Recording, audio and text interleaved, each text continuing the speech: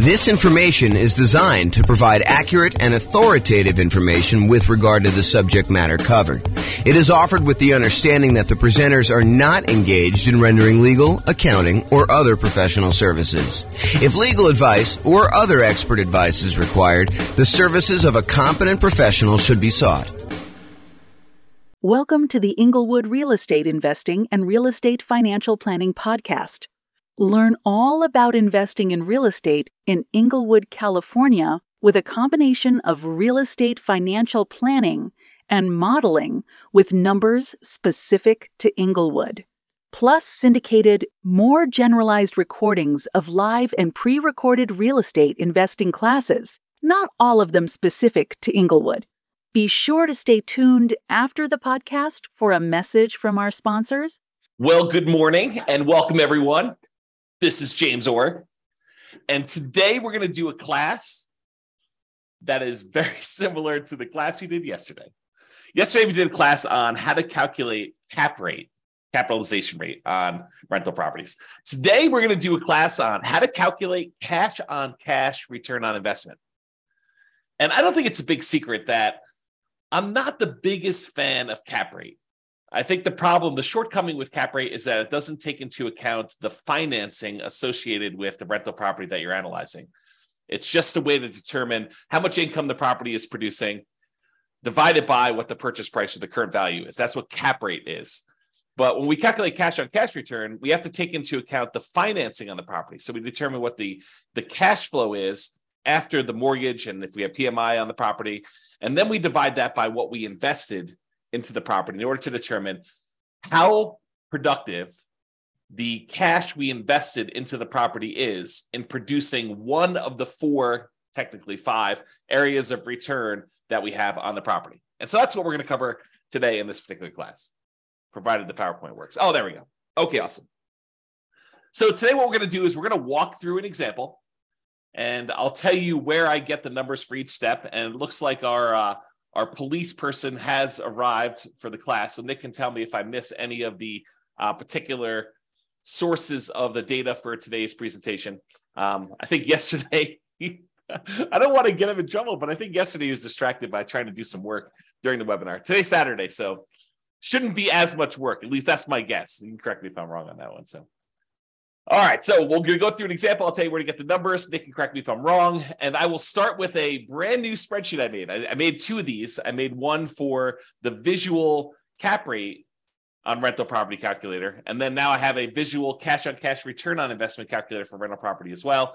All it really does is it takes the calculation and it lays it out visually so that you can see like the relationship of all the different things that go in the calculation.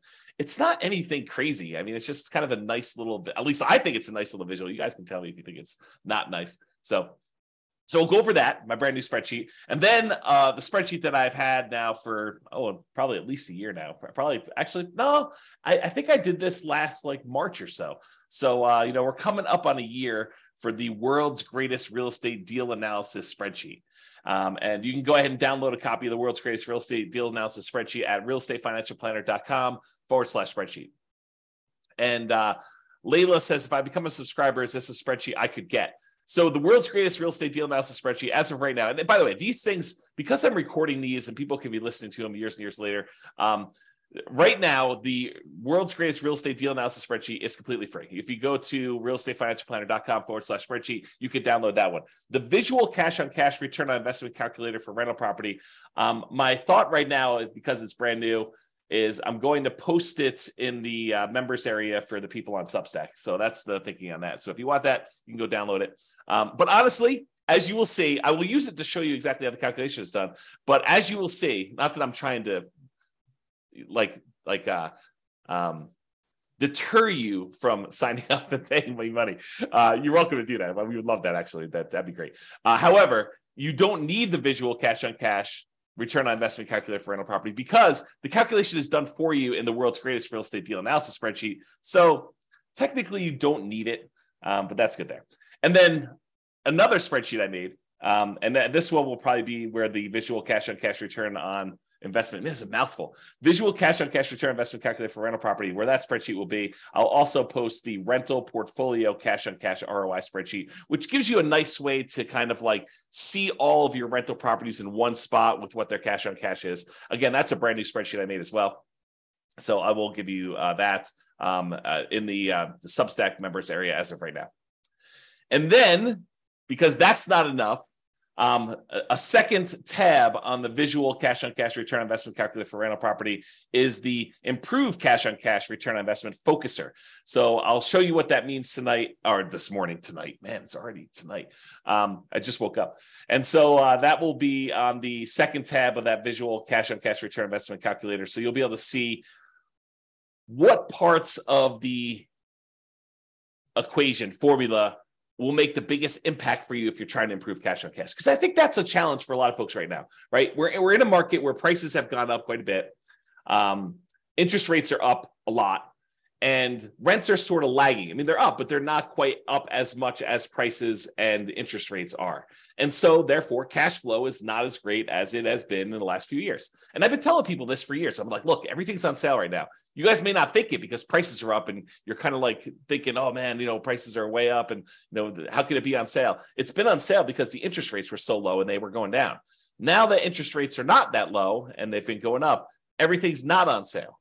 And so I think that that's frustrating a lot of folks. And it's a lot of what we're focusing on in this market, right? If you've got a property, especially if you've got property where you've owned it for a while and equity has increased quite a bit, and you're thinking to yourself, okay, I've got all this equity, maybe I should re-leverage up, or maybe I should sell this property and redeploy this capital somewhere else, or maybe I should go get like a HELOC or on the investment property and take some of that money and reinvest it. I think the challenge a lot of folks are having is, what am I going to buy with this? I've got this amazing loan on this property. I got a ton of equity. And so the equity is not super productive because, prices are up and equity has increased. And the cash flow on it's not as amazing as it once was, especially when you think about it in return on equity, which I need to do a class on return of equity, but I digress. Man, third day in a row with the I digress stuff. So anyway, if the problem we're having is that, what do? Do you redeploy that capital? And tomorrow's class, I just posted it this morning. Tomorrow's class is, what does it mean to be financially independent? And I will go over all the different components that could make you financially independent. It's not just one thing. And so we'll go look at those, and then you can decide, hey, look, I want to be financially independent using this particular measure, this way of getting there. And so now you can ignore all the other noise out there and decide, I don't need to worry about whatever it is, crypto or fix and flips, or, even buying more rental properties if that's, not your strategy. I can ignore all those other things and really focus in on this one area, because that's the way to be financially independent. And honestly, if you've heard the old story about Warren Buffett and his airline pilot, the airline pilot basically asked Warren Buffett, the secret to being successful. And he told him, make a list of the 20 most important things that you want to accomplish in your life. And so the airline pilot goes, he makes this list of the 20, he says, okay, rank them from 1 to 20, 1 being the most important, 20 being the least important. And then Warren Buffett says, okay, now take number 5, anything below number 5, that list are the things that you must avoid at all costs, because they are distractions. They are things that seem important, but they're not, because you really need to focus all of your energy on those top 5 and only those top 5. You think that, oh, maybe I'll eventually get to number 6 and I really should be working a little bit on that now, or number 7 or number 11 or number 14. But really, that's the problem. The problem is that you think that those are important when they're really not important, because you're never going to get to them.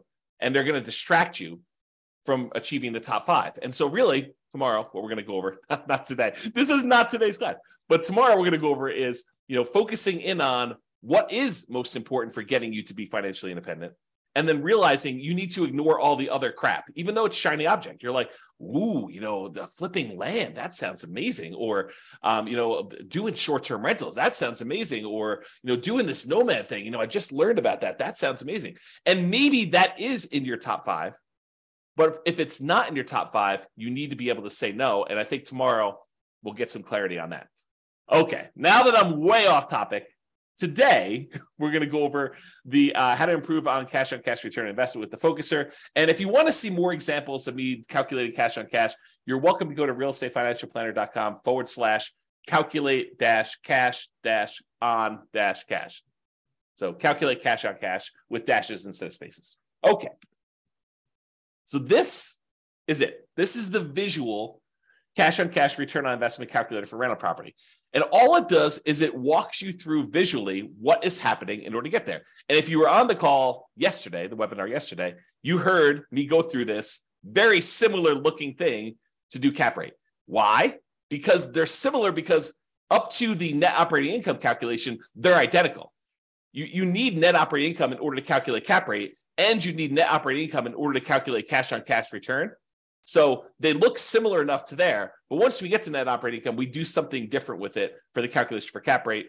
For cap rate, we divide it by purchase price or the current value of the property. For cash on cash, we're going to subtract out all the mortgage expenses, and then we're going to divide that by the total cost to close, or the total amount we invest in the property in order to determine it. So that's where we're headed today. A recap for those that didn't watch yesterday's webinar, or listen to the podcast or whatever you're doing. All the red inputs on here are what I call primary real estate metrics. They are things that you don't have to calculate them. You get them from somewhere else. For example, rent. You're not calculating rent. You're just getting it. Rent appears. It's what you can get for the property. Or, what your property taxes are. It's not like you need to calculate that. All the blue ones are ones where you calculate. You take, two primary inputs like rent and other income, and that gives you gross potential income as an example. So all the blue ones become these kind of like, they're almost like compound calculations when I think about real estate kind of like metrics, the hierarchy of real estate metrics, like how we get the calculation. The more complicated it is, the more inputs it has, the more likely it is to have errors, and the less you should trust it in a lot of ways, right? And so the further down this line of calculations we go, the more errors we've kind of inserted into the calculation. And so the less certain we should be of that kind of number. And so some of these get really, really complicated. Like when we look at the overall return on investment we have from appreciation and debt pay down and the tax benefits of depreciation and the cash flow on the property. We have all four of those things going in, and all the inputs that go into getting to that point. That number is awesome. We love that number, but it doesn't really have a lot of certainty in it because there's so many assumptions that go into it. You'll see just the assumptions for one of those areas on the cash on cash return investment today. So we're kind of going there. All right. So the blue ones are the ones that are compound. The yellow ones are ones that take both a compound input, a secondary one, and you also have primaries or more than one kind of blue one in there. And so you can kind of see they get more complicated as we go down. The red ones are all the ones you're going to need inputs for, and the green one's kind of what we're seeking. It's the only one that's not color-coded based on how it is in terms of the hierarchy of metrics there. Okay, so I'm going to walk you through this whole analysis by zooming in, and then I'll zoom back out with the numbers we need. So the first step is, in order to calculate cash on cash, return on investment, we need to know what the cash flow is on the property after all expenses, and we divide that by the total cost to close. And the total cost to close consists of your down payments, your share of the closing costs as a buyer, anything you need to get into the property, that really should be included in that. And there's some gray area here, and I hate to be inexact, but this is the reality of it, okay? If you have a property that you're buying and it's distressed, and you know that going into it, you're going to need, paint or carpet or to replace a kitchen sink or to put a refrigerator in, does that count as a total cost to close? And it's an interesting question, right? Because do you take into account the stuff you need, the rent-ready costs, for a property to be ready to kind of like rent? And I think for most of you, I think that you should include those, right? Because it truly is how much cash return, the cash flow you're getting on a property, and you had to invest that money in order to get the property to exist. It's like the total amount you needed to invest in the property. So how much cash did you need to bring to the table, including the money that you needed to get it there in order to be able to have this property produce this amount of cash flow? So I do think you probably do include those. And some people would argue, the purists out there would say to me, James, but that's not really technically the cash on cash. Yeah, maybe. I actually think it is. I think that you probably should have, the money you need in order to get the property rent ready in there. Because then people will start saying, well, what about, you're going to need a roof and, 2 years, should you kind of include that in there? I don't know. Now you're getting a little crazy on me. And honestly, this metric is not while it's probably one of the most important metrics when you're analyzing a deal to make sure that you get a property that's not going to really drag you down, like a kind of a, what do they call those? What's the animal that they have around your neck? Is it a mongoose? What is that animal that they have around your neck? I don't know. Anyway, you don't want to have a property that's really going to drag you down with cash flow, right? You want a property that, or if you're going to do it, make sure that you plan for that and set aside enough money to handle any negatives. Albatross. Thanks, Lee. That's awesome. Albatross around your neck. So you don't want one of those. Okay. So I don't know where I was going with this. I think I was talking about this idea of like total cost to close and how much do you include. I think once you get the property, you make the decision to buy it, doing this cash on cash return on investment calculation. I think as soon as you do this, this is going to sound horrible. As soon as you do this calculation, you should abandon it, right? Because that's not the metric we are concerned about moving forward. Once you acquire the property, I think the metric that matters most is your cash flow on your equity, your cash flow return on equity calculation, because that basically tells you, okay, now that I bought the property, it doesn't really matter what I use to invest in the property. Now that I bought the property, what I want to know is how much cash flow I'm producing on the amount of equity I now have tied up in this property. That becomes a much more important metric in my mind. So we do cash on cash return investment in order to make the investment decision. How much money do I need to put into the deal? And then how much cash flow am I generating on it? But once you get into the property, I don't think that's important anymore. I think what's most important then is, okay, I now have this much equity in the property, and this is how much cash flow I'm producing. Do I want to stay in the property and continue to get this current return? Or do I want to sell this property, walk away with my net equity, because you have expenses of getting out of there, and then determine if I should reinvest that somewhere else? Because then it becomes a comparison of, should I stick with this, what I have, and the return I'm getting, or should I then sell this property, pay all the expenses on it, or defer some of them? You can't defer all of them. I guess you could defer or eliminate all of them. I guess you could do that.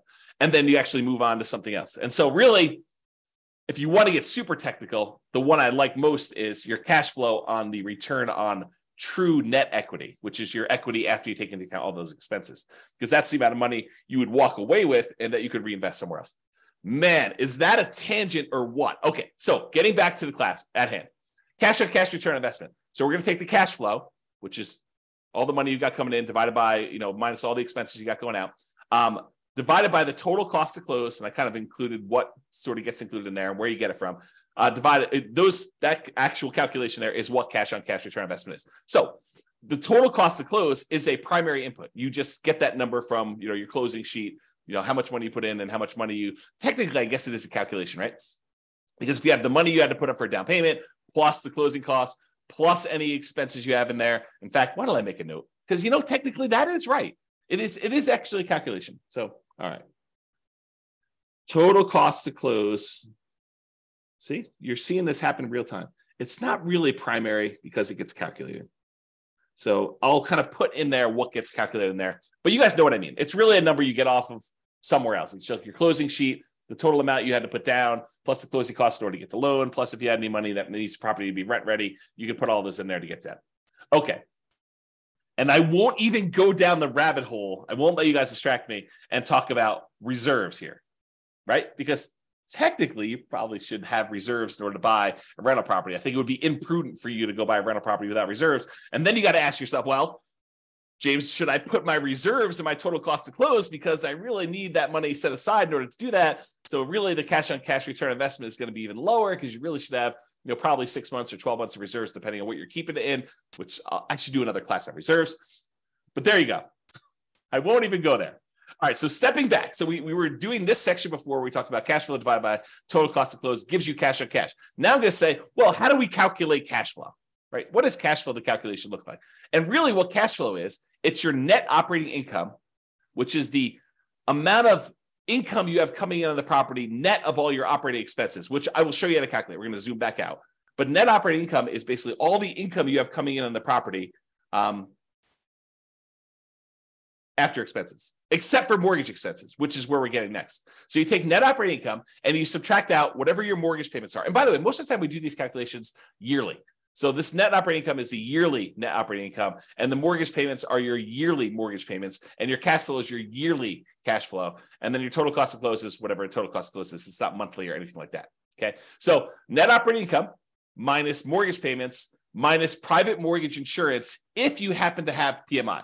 So in most cases, if you're buying an investment property, you're not going to have PMI, because most of the time when you buy an investment property, you're going to put 20% down, sometimes 25% down, because the difference in interest rate between a 20 and a 25% down payment is oftentimes enough such that you should probably figure out a way to come up with the extra 5% in order to get the better interest rate. But go do the calculations both ways. Quote it out, to run your world's greatest real estate deal analysis spreadsheet with 20% down and whatever the interest rate your lender gives you there, and then run it again with 25% and see what the difference in cash flow is, because the interest rate is going to be better and you're going to be borrowing less. So usually your cash flow is significantly better when you do 25% down. So a lot of times you'll put 25% down. Okay, so most of the time when you're buying investment property, you're going to have no private mortgage insurance. However, there is a 15% down non-owner occupant, aka investment mortgage. So you technically could buy a property with 15% down. In that case, you would have PMI. And you could either pay the PMI upfront as a one-time lump sum payment, which starts looking an awful lot like you're getting closer and closer to putting 20% down anyway. So you have to make a decision about that. Or most people would probably look at it in terms of a monthly private mortgage insurance payment, where you could actually get, pay a little bit each month until you get up to 80% loan to value. And then usually that private mortgage insurance payment will drop off and you will not have it anymore and it'll go to zero. Okay. And that's not the only way that you can have private mortgage insurance when you're calculating this cash on cash. Let's say you're doing the nomad real estate investing strategy where you're buying a property as an owner occupant. You're going to live there for at least a year. It's a requirement of the lender that you do that. And then at the end of the year, you're going to convert it to a rental. Well, a lot of times we will run analysis when we buy that property to say, look, I know I can't rent it in year one, unless you're doing like house hacking where you have a roommate with you or something like that, or renting out a duplex or triplex or fourplex. And so you're going to look at it and say, I've got this property now that I'm either able to rent out if you're house hacking or doing duplex, triplex, or fourplex, or whatever you're doing. Or a year from now, once the property I've lived in a property for a year, I'm going to convert it to a rental. What would cash flow look like either now or then? And most of the time I tell you just to analyze it now, because it's just simpler. So if you go and do that, and you're putting less than 20% down, you're doing like a 5% down conventional loan, or a 3.5% down FHA loan, or 3% down conventional, or nothing down USDA, or nothing down VA loan, like all of those low down payment options that you could use to buy an owner occupant property that you're moving into. In those cases, except for VA, you'll have PMI. And for those that don't know, I mean, I just assumed everyone knows what PMI is. PMI, private mortgage insurance, is an insurance that you pay to protect the lender in case you default. And the way I like to describe it is, imagine for a minute the lender says to you, hey, look, I will loan you money in order to help you buy this house. And you're like, great. And they say, okay, what I'd like you to do, though, is I want you to have some skin in the game so that if the property value goes down, I'm protected, and that you would lose money first. And you're like, hey, that sounds reasonable to me. You're willing to loan me money in order to buy this house. It sounds reasonable that I have some skin in the game to do that. And so what the lender says is, I'd like you to put down 20% so that if the property value dips and I have to foreclose on you because you stop making payments, that I'll be able to get all of my money back out, all that 80% value back out. And I will feel very, very safe in that position. And you're like, well, that sounds reasonable to me, but what if I wanted to put less down? And the mortgage company says, hey, let me think about that for a minute. Well, I'll tell you what I'm willing to do. If we find a third party, private mortgage insurance company, we find this third party and we say to them, look, the buyer, you, will go ahead and pay them a fee, and they will take the risk on if there's a foreclosure and I am going to end up losing money. So what they will do is they will insure me as the lender for you only putting less down, as if I had put 20% down. Kind of a way to think about it, right? So what basically it does is it protects the lender in case they have to foreclose and they don't get all their money back as if you put 20% down. If you put 20% down, they feel comfortable. But when you don't put 20% down, they don't feel super comfortable. And so they want this third party in the way to protect them in case you default. And so you're paying the third party private mortgage insurance company a fee to protect the lender in case you default. That's what it is. In a lot of cases, not all, FHA doesn't ever go away, but in a lot of cases, the private mortgage insurance payments will go away once you get to 80% loan to value. Once you get to that 20% cushion of equity from the property value going up and you paying down the loan. So That's where you get this from. The mortgage payments, you're going to get those from your mortgage payment statement or your lender. They're going to tell you what your mortgage payments are. The private mortgage insurance number, you're going to get that from your lender. They're going to tell you, hey, look, your PMI payment is going to be either X number of dollars upfront as a one-time payment or monthly in order to, kind of help offset this risk and pay the mortgage insurance premium until you get to, 80% loan to value or 78% loan to value or whatever it is for them. So you're going to get those numbers from there. And then we already covered where to get the total cost to close. So we've got to the point now where we've calculated cash flow from net operating income, which is calculated. We'll show you how to do that here in a second. And then you get private mortgage insurance and your mortgage payments from those sources. All right. Let me take a break. All right. Zooming back out a little bit more. Now we've covered net operating income. We've covered mortgage payments. We covered private mortgage insurance, covered cash flow, total cost to close, and now cash on cash return on investment. Now we're going to step back and say, well, how do you calculate net operating income? Well, net operating income is really the net after expenses of the income you have on a property. So what does that mean? Well, we have this gross operating income. That's the amount of income you have coming in on the property, gross, before expenses. And then you have your operating expenses. So you subtract your operating, and by the way, what do they call it? The operator symbols. So this is minus. So gross operating income minus operating expenses gives you net operating income. Net operating income minus mortgage payments minus private mortgage insurance, and that equals cash flow. And then cash flow divided by total cost to close gives you your cash on cash return. So there's little operators in there to show you what the calculation is. Okay. So gross operating income minus your operating expenses. So all the operating expenses are, which we're going to cover here in a second, all the things that cost you to operate the property: taxes, insurance, maintenance, property management, things of that nature. So those are all the operating expenses. And the gross operating income is going to be all your rent, stuff like that, which we're going to show you how to calculate here in a second as well. Okay, any questions on that? So these are not inputs for you, right? These are not the red boxes where you need to come up with them. They're calculations, which we're going to calculate here in a second. All right, we've zoomed out again. Let's go calculate what gross operating income is. Well, gross operating income is the gross potential income. Gross potential income is all of the income you could possibly produce if nothing were to go wrong with your particular property. It's like, in a perfect world with no vacancy, how much money could this property produce for me? Okay, we're going to calculate that here in a second. Next step. Minus, so that gross potential income minus how much you've set aside for vacancy. And you say to me, okay, so vacancy, where do I get that number from?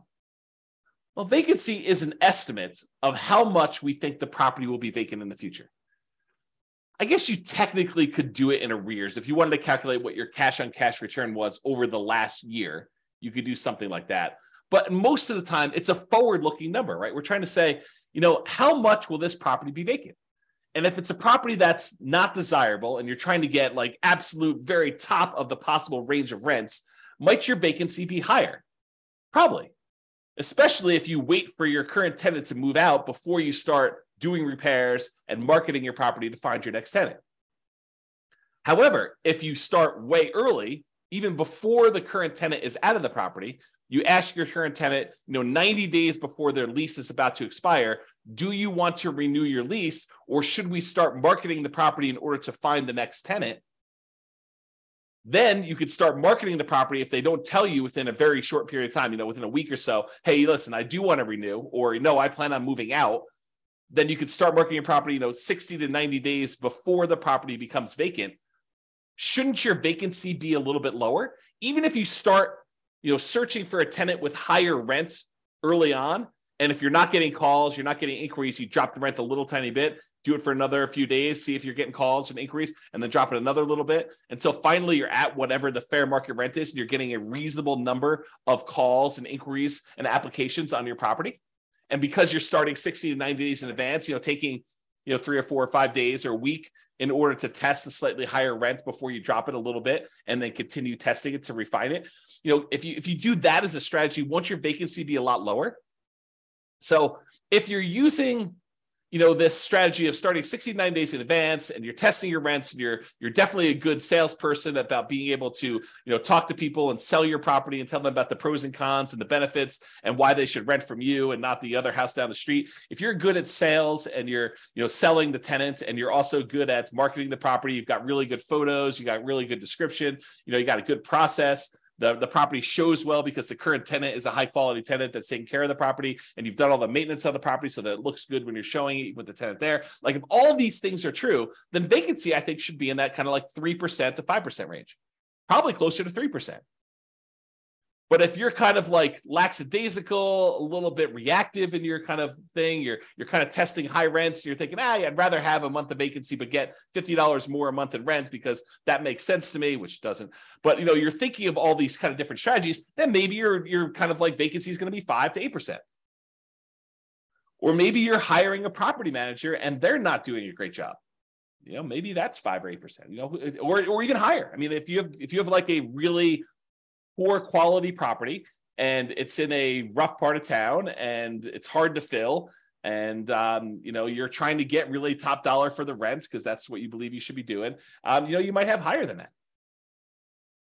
Or if you have a lot of turnover where you have tenants that are constantly being evicted because you have a low quality tenant pool, and by the way, you'll find better quality tenants by starting earlier. You get planners. You get someone who's like, I don't need a property tomorrow because I'm evicted. I'm living on the street. I need a property tomorrow in order to find this. My lease is going to expire at the end of whatever it is, March, and so that's when I want my property. And so I'm going to start looking in January to find my replacement. That's the type of planning tenant, high quality tenant that you want. Someone who's thinking ahead.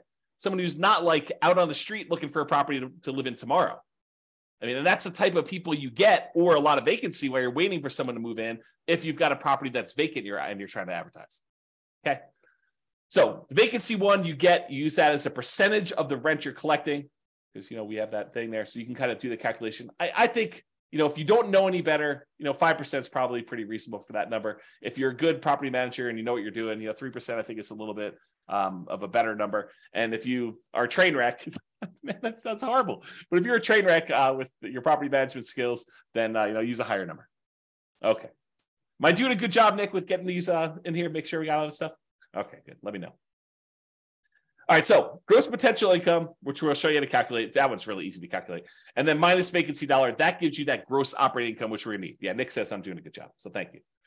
So you take all that stuff from the gross operating income, we're going to subtract that from the operating expenses. So what are operating expenses? Well, I told you before what they were. It's like property taxes on a property, and property insurance and HOA fees and your share of utilities as the landlord and other expenses and maintenance and property management. So let's go through those just to make sure we kind of understand. Property taxes, you're usually going to get that from the MLS sheet. However, as I discussed probably in too much detail yesterday, that is not a firm number.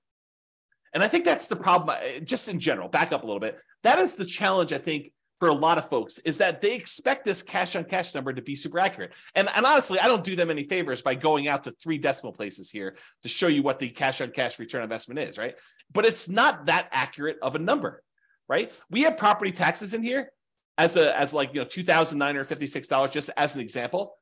However, when you buy a property in some jurisdictions, in some markets, they actually reassess the property based on the sale, and your property taxes are going to change because now they know what the real value is, high or low. Could go up, more likely, or it could go down, less likely. So it could change. And I gave the example yesterday of you're buying a property from a senior and they had the senior tax exemption. They had like a homestead exemption on their property. And so maybe their taxes are really, really low. Like you're looking at it, you're like, wow, the property taxes on this property are only $1,200 a year. That's amazing. This property's going to cash flow like crazy. Well, it's going to cash flow like crazy if you were a senior and you had a senior homestead exemption on the property. Yeah. But when you buy the property, you no longer get that exemption, right? And so property tax numbers can change. They're not static, they're not fixed, and they probably will get changed when the property gets reassessed anyway. Like this number goes up over time. So just be aware that this is not a super exact science. Like if you're looking at 2 different properties and you're like, what, this one gets me 4.91% cash on cash return, and this one gets me 4.85. I definitely should go with the 4.91. Not so fast. I think at that point, they're identical, and you need to go look at, okay, which one of these properties helps me achieve whatever goal I am trying to achieve that I want to hold in my portfolio for a longer period of time.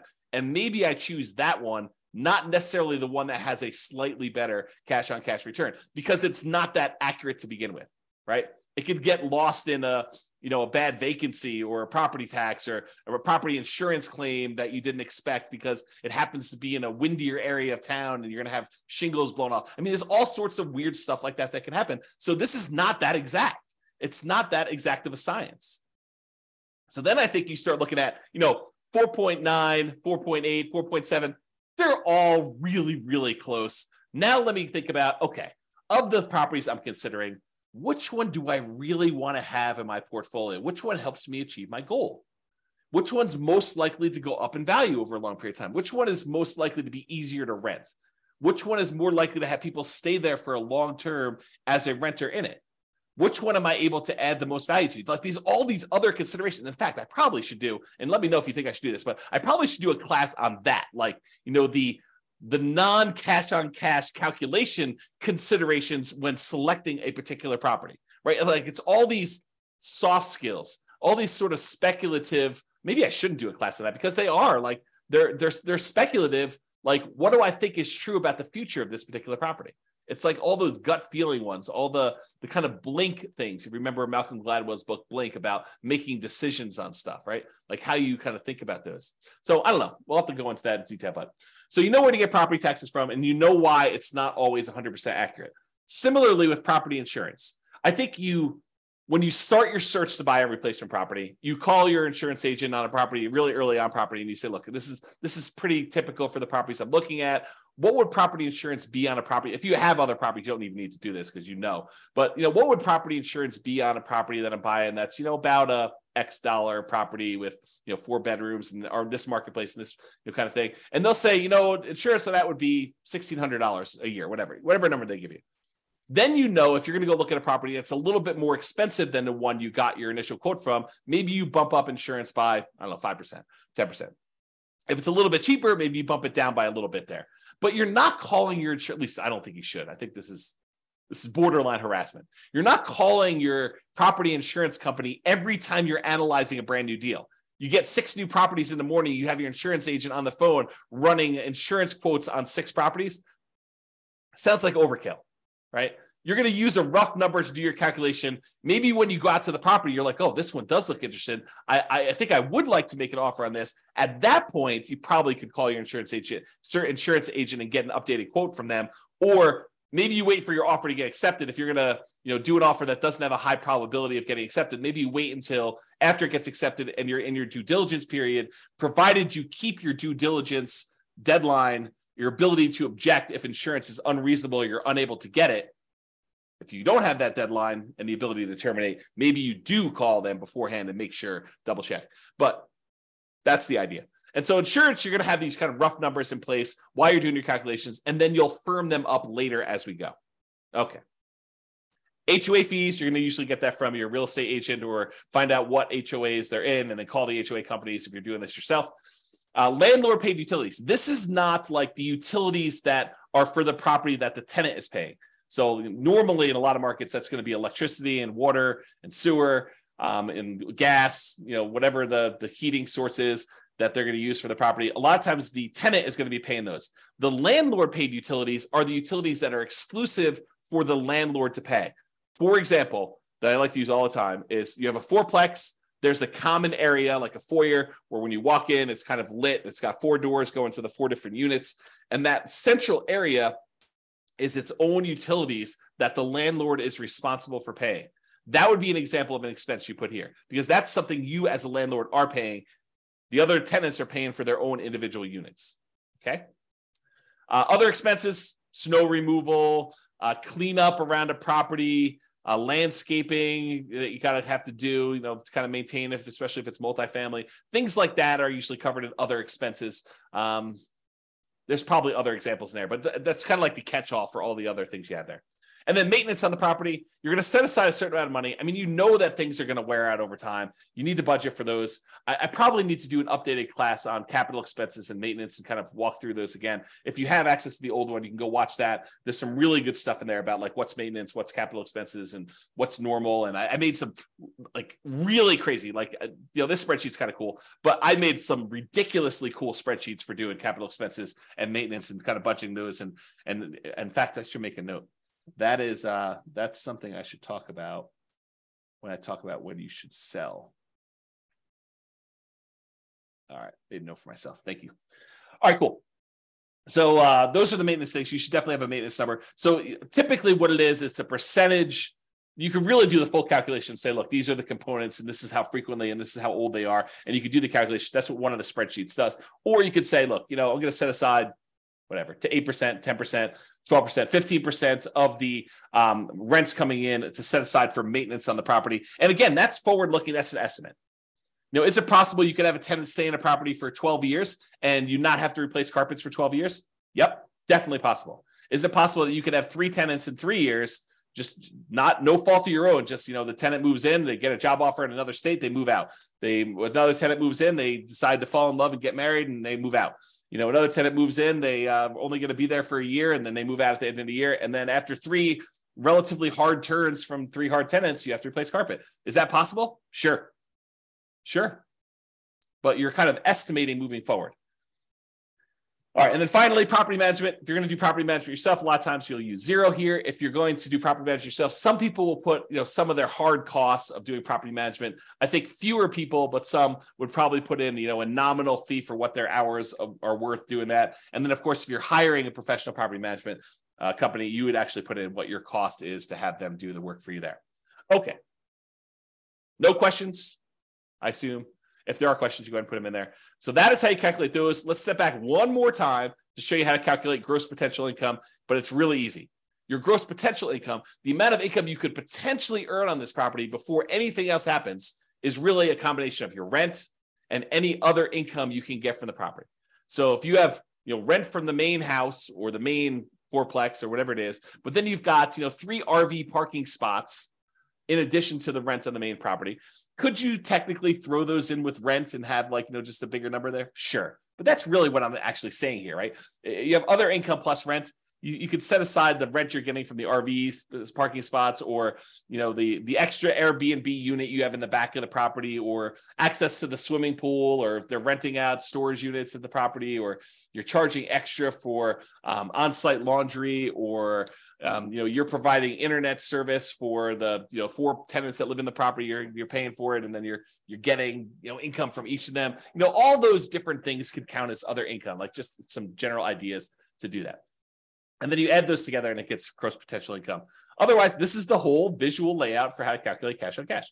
We walked you through all of the individual steps, and you figure out how to get it at the end to be able to see it. Any questions on that?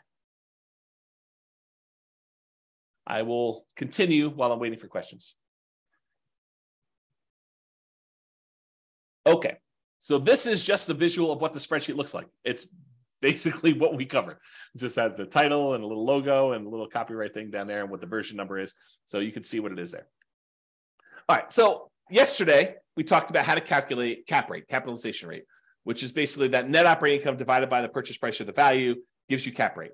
Today, we talked about cash on cash. And so you can see that all the calculations are identical getting up to this net operating income box. These are identical getting up to here. It's from here and what we do with net operating income that differs. In one case, cash on cash, we subtract out the mortgage payments and the private mortgage insurance, and we divide that sum by the total cost to close in order to get cash on cash. With the cap rate one, we took that net operating income, we divided by purchase price, we just got cap rate.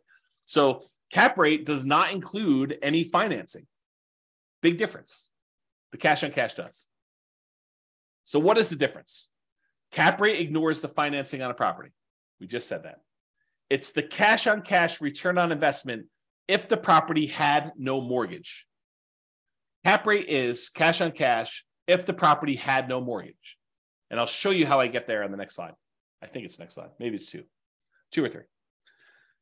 Cap rate is often used when we want to compare multifamily properties. You have a 12 unit and a 17 unit, and you want to figure out like which one is going to be better. And you can use cap rate in order to say, well, this one's got a cap rate, it's a 5 cap, this one's a 4.5 cap. You can kind of use those to compare. So it's used to do that.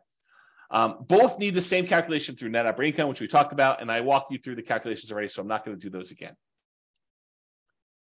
All right, and I hinted at this earlier when I said cash on cash return on investment, when you're analyzing a deal for the first time to decide whether you want to buy it or not, makes a lot of sense. In fact, it's probably the primary metric for a lot of folks looking as to whether or not they should be buying a property. Look at their cash on cash return on investment, see what their cash flow would be when they buy this property based on how much cash they have to put in there. So it's extremely important when you're first buying a property. It tells you how much cash flow your property is producing based on how much you're investing in the property. That's a good number to know. However, after you've owned the property for 10 years, does it really matter what you initially invested in the property? Fast forward 10 years from now, does it matter that you only put $1,000 down on this property? Probably not. And honestly, the less you put down, the more amplified this gets, the less meaning it has. I'll give you an example about this. Let's say you managed to buy a property with nothing down, and you got so many credits and rebates and everything that you literally have negative $1 in the deal. And when you do your cash on cash return on investment calculation, you have I don't even know if this number is correct, but a negative 1,000%, let's call it negative 100%, negative 100% cash on cash return on investment. Negative 100%. Certainly you should not buy that deal. Or maybe you should. What does a negative 100% return on investment mean in the terms of you having negative $1 invested in the deal? Right? It means nothing. It really means nothing. Maybe it means you have negative $100 cash flow for the year. That's nothing. On putting nothing down into a deal, that's silly. And that's why the smaller you put into a deal, the more amplified these returns can get in both directions. They can get really, really high positive, or they get really, really high negative. This is sort of like what happens if you have an infinite return on investment if you have nothing in the deal. Well, if you have really, really small numbers, it gets skewed there. Layla says, should you really be including total cash to close, not purchase price in your cap rate calculation? No, for cap rate, the definition is the purchase price. So the definition of cap rate is your net operating income divided by the purchase price or the then current value of the property. We use purchase price when we're doing the new purchase or when you're selling a property. But when you're doing a property that you already own, you use the value of the property. So that is the definition of what it is. So yeah, good question. So when I was saying this before, so does it really matter 10 years in the future what you had initially invested in the deal? And my answer is no, it does not. What if your property went up in value a lot? Does it matter that you bought it with almost nothing down? Let's say $1,000. No, because now you have whatever it is, $100,000 in equity. It didn't matter that you initially started with $1,000. Now you're concerned about, okay, I got $100,000 in equity. What am I earning on this $100,000 of equity? Am I only earning $500 a year in cash flow? Because $500 a year in cash flow on $100,000, is relatively small. Maybe you could take that $100,000 and invest it somewhere else and get better cash on cash, better return on your cash flow in general. Or maybe all the other returns are so good that you still want to stay in that deal, which is why I think this is just one measure, right? Really, after the first year, and honestly, that's an arbitrary time period. Right? It's not like me saying exactly a year, then you change over your calculations. I think once you buy the property, you look at cash on cash, I think we make that decision with cash on cash immediately. Then we're like, okay, I can set this aside because this number no longer matters. Now what matters is how much cash flow am I getting on my equity in a property? I think you should switch to that. Cash flow divided by your equity in the property, AKA cash flow return on equity. And I know I need to do a whole class on that. So it's coming. So that will tell you how much cash flow the equity you have in your property is producing. A slight variation of this becomes extremely important when you're considering what to do with the property you've owned, whether you should sell the property, whether you should refi it, whether you should add debt with a second mortgage or keep it as is. The variation I'm talking about is your return on true net equity.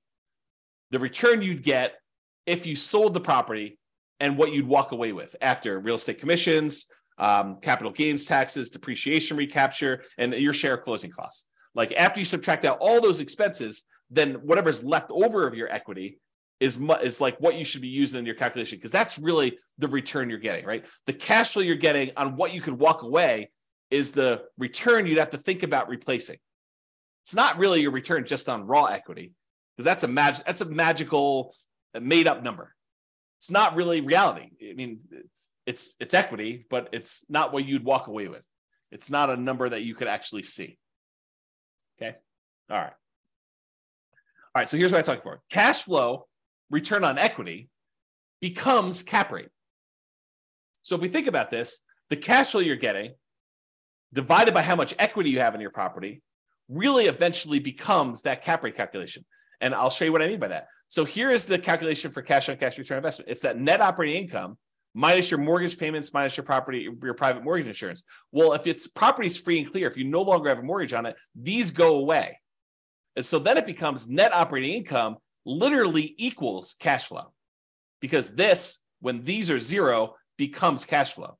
And then your total cash flow, when we stop looking at your total cost to close and we now look at return on equity, this becomes equity. Well, what's equity? Equity is your property value when you have no mortgage. So this becomes net operating income, which is really equal to cash flow, divided by your total cost to close, which we really start looking at as return on equity. And equity becomes your property value. So this literally becomes cap rate.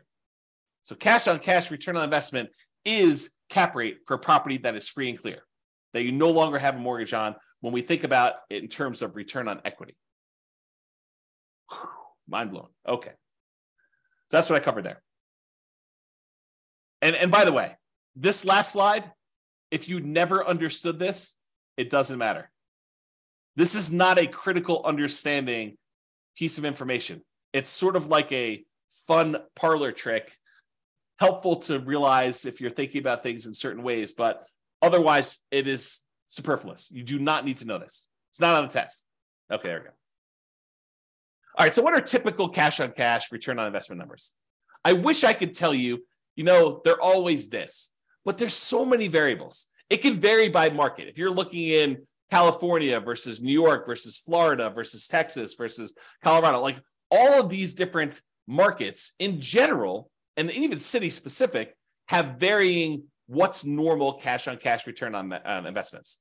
And so they can vary a lot. And even within the market, you can't say, oh, all the properties in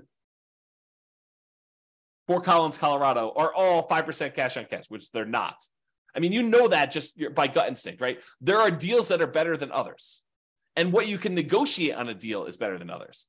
Plus, even if all the properties were identical, the financing you get on a property changes your cash on cash return on investment. So there's no way that they could be good, because someone getting a 20% down loan in order to buy this as a non-owner occupant is going to be very different than someone getting 25% down loan on that property, or someone buying it as an owner occupant with 20% down, or an owner occupant with 5% down, or an owner occupant with 3.5% down FHA loan. Like the loan type now changes your characteristics of this, right? Because it not only changes the mortgage payments and PMI in a lot of cases, but it also changes the total amount you invested in order to buy the property. You put more down, that number gets bigger.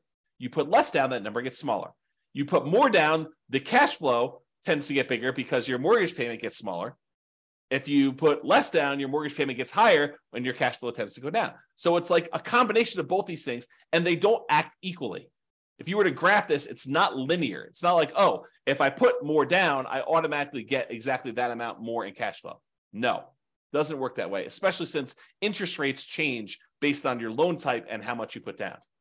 You put down 20% to buy it as a non-owner occupant versus putting down 25%. It's not just you put 5% more down. It's also that the interest rate you get from the lender for putting 20% down is different than the interest rate you get from putting 25% down. That's what makes this complicated. It's not easy. You need to actually sit down with a spreadsheet, the world's greatest real estate deal analysis spreadsheet, enter your numbers for both types of loans you're considering with the actual interest rates and actual down payments, and see what happens to your cash flow. And sometimes it makes sense to put more down. Sometimes it makes sense to put less down, partially depending on what your goal is. See the class tomorrow. Okay. Let me make sure I covered everything I want to cover in here. Yeah. And the thing I pointed out before, putting less down tends to amplify your cash on cash return, tends to make it bigger because that amount you put down is in the denominator, total cost to close. So that as that number gets smaller, it tends to amplify, it tends to make whatever your return is bigger. If it's positive, it gets bigger positive in general. If it's negative, it tends to get bigger negative. So when you're doing Nomad and you're putting very small amounts down, you can have these really abnormally high cash on cash returns and these abnormally low cash on cash returns, negative, okay? In general, nicer, high demand properties tend to have lower cash on cash return on investment numbers.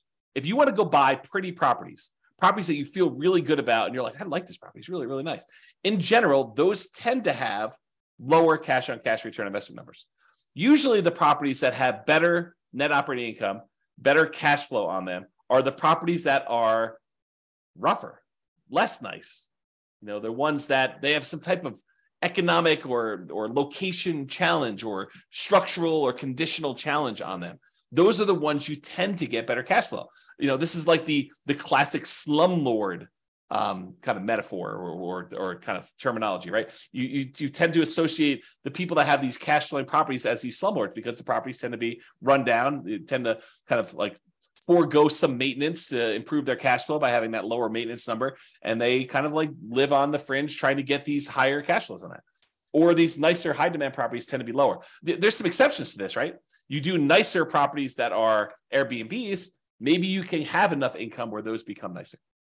So like a short-term rental, vacation rental sort of strategy could help you overcome that. But with traditional long-term buy and hold properties, that's the general rule of thumb. All right.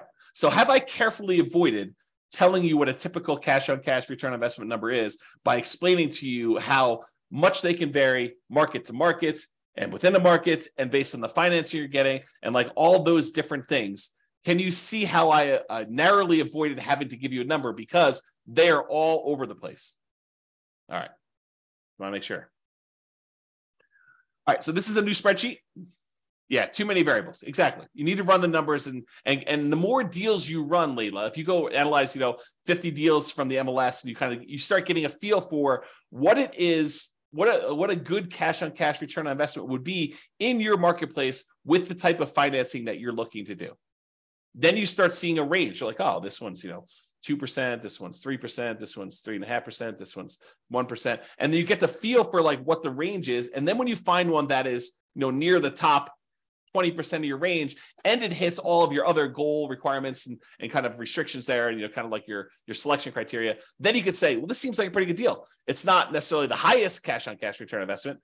It's high, but it also has these other things going for it. So I think that's how you make your decisions. All right, rental portfolio, cash on cash return investment. So this just walks you through the calculations. You enter in your different properties here. You enter in your net operating income, mortgage payments, private mortgage insurance. I think it calculates cash flow for you. You put in your total cost to close, and it will calculate cash on cash return investment. So it'll do this, and then it summarizes what your average is for each one of these fields, each one of these columns, and your total. So that spreadsheet is also brand new. Just an easy way to keep track of this. If cash on cash return investment is important to you, which, as I just pointed out, you're probably not doing this, right? If anything, you'd want one that is your rental property portfolio cash flow return on equity number. In my opinion, that's a better number to know. And if you're going to do that one, you might as well do the return quadrants because you're going to want to know appreciation, debt pay down, depreciation, and the cash flow all at the same time, and reserves, and what the number is for those. So you'll probably want that, which it's coming. Okay. This is the world's greatest real estate deal analysis spreadsheet, very modestly named. It's my humility showing through in the naming of this particular spreadsheet that I made. But you can download a copy, realestatefinancialplanner.com/spreadsheet. And this is where your cash on cash return on investment is shown. In this case, it's the green little bars. It shows you what it is. It has a little number telling you what it is in year 1, 2, 3, 4, 5. Again, I don't think that's a good number to look at past year 1, but I do show it to you. And then cap rate for the first 5 years shows you those two in case you are a cap rate person. Because really the world is divided into people that are like, I'm more of a cap rate guy or gal, or I'm more of a cash on cash guy or gal. And so you can look at those kind of as two different worlds. And so whatever you want, it's there. And so you enter in all the numbers, like all the inputs, all the red boxes are just over here for analyzing the deal. And once you enter all this in, all these charts update. It's the one I'm highlighting is because there's a class on how to calculate cash on cash. is this one right here, which is where the number is. Otherwise, you do these numbers and all these other metrics charts get updated. All right. Any questions on that? Sweet. And then if you want to see what this number is over time, you can go look at this number, through year 40. This is just on the overrides tab of the same spreadsheet. So this is part of the world's greatest real estate deal analysis spreadsheet. It's a mouthful too. And on the bottom, there's an overrides tab for a different sheet. And then it shows you this as part of a lot of other calculations. It shows you all the intermediate steps, but it also shows you these. And I've highlighted them with color to make it a little easier to find. All right. So this is the return quadrants. And it shows you the 5 areas of return you have when you buy rental properties. Appreciation, tendency for property values to increase over time. Cash flow, which is what we're talking about. We talk about cash on cash return on investment. Debt pay down, how much of the loan you're paying down over the next year. Tax benefits, your depreciation benefits on the property by owning a rental property. And then the amount of return you're earning on the reserves you've set aside in order to own the property. And then the total of all 5 of those. Okay, so it shows you what those are. What I want to point out is this cash flow one, that is cash on cash return on investment when you're buying the property. So typically cash on cash return on investment is represented here for the return on investment quadrant. So when you're looking at it for year 1, this is a really important number to look at for your number. And that is literally cash on cash return. That's the calculation we did today. Okay. All right. Improving cash on cash return on investment. I did not expect this class to go this long. It's all the tangents I'm going off on. So I expect to be done around this point, but I've only got 3 more slides left to go. And one of them is like a final, just kind of like contact information. So improving cash on cash return on investment. If you want to methodically go through each one of these red input boxes and think about how can I improve this? How can I increase it? How can I decrease it? If it's an expense, you want to decrease it. If it's an income source, you want to increase it. But how can I improve on each one of these boxes? What could I do? Well, that's pretty much what I did in the class on how to improve cash flow.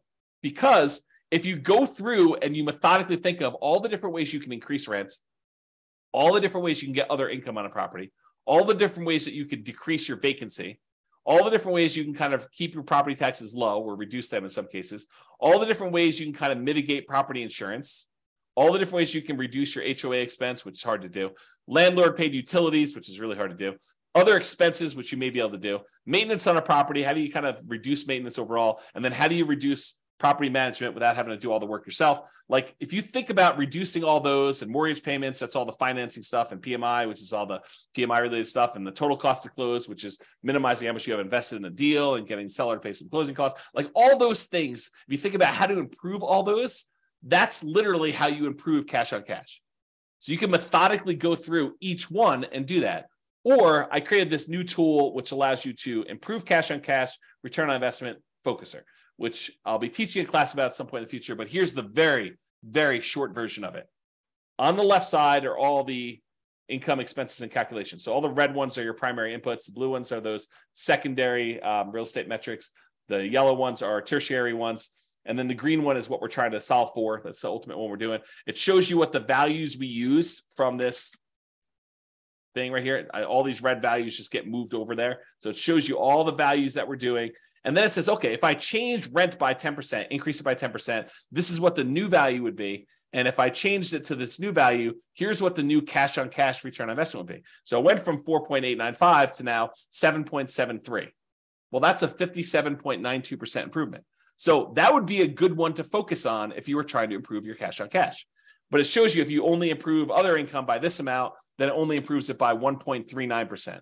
If you improve this other one by 10%, you reduce your operating expenses, it improves your cash on cash return on investment by 14.33. So you could see the ones that make the biggest difference, which ones you should focus on to improve your cash on cash return on investment. And you can play with these numbers. You could change it and say, look, if this only went up by 5% or 1%, or what if this went down and this one did, and it only does one variable. So this only calculates what happens if rent changes. It doesn't do rent and other income and property taxes and does a calculation. It's only a single one to focus on.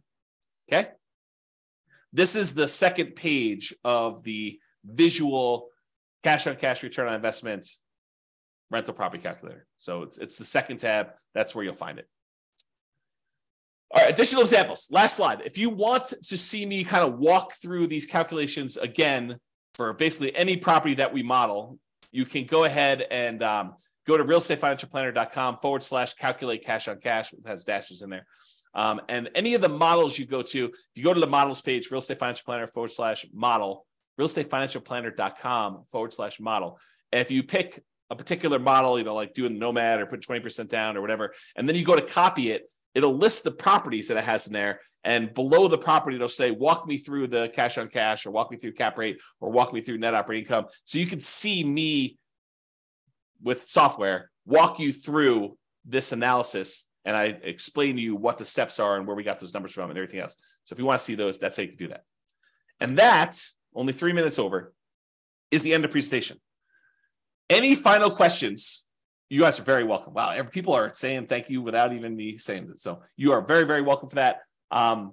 Hopefully that was super helpful for you guys with walking through cash on cash and how to get it done and why you probably don't need to manually calculate it. Just use the spreadsheet to do it.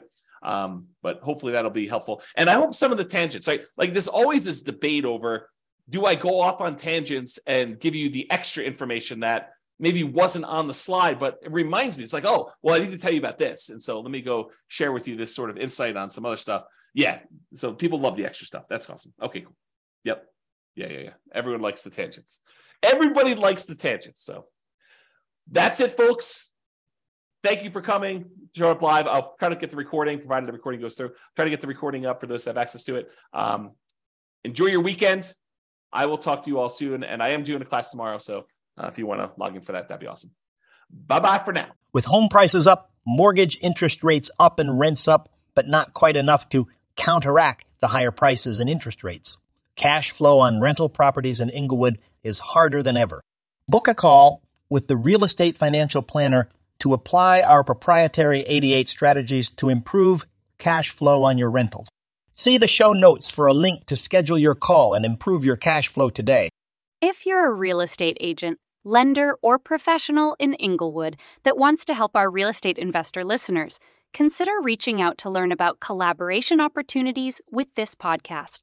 We'd love to add more value to our listeners by having you assist our investors buy, sell, and finance their real estate investments.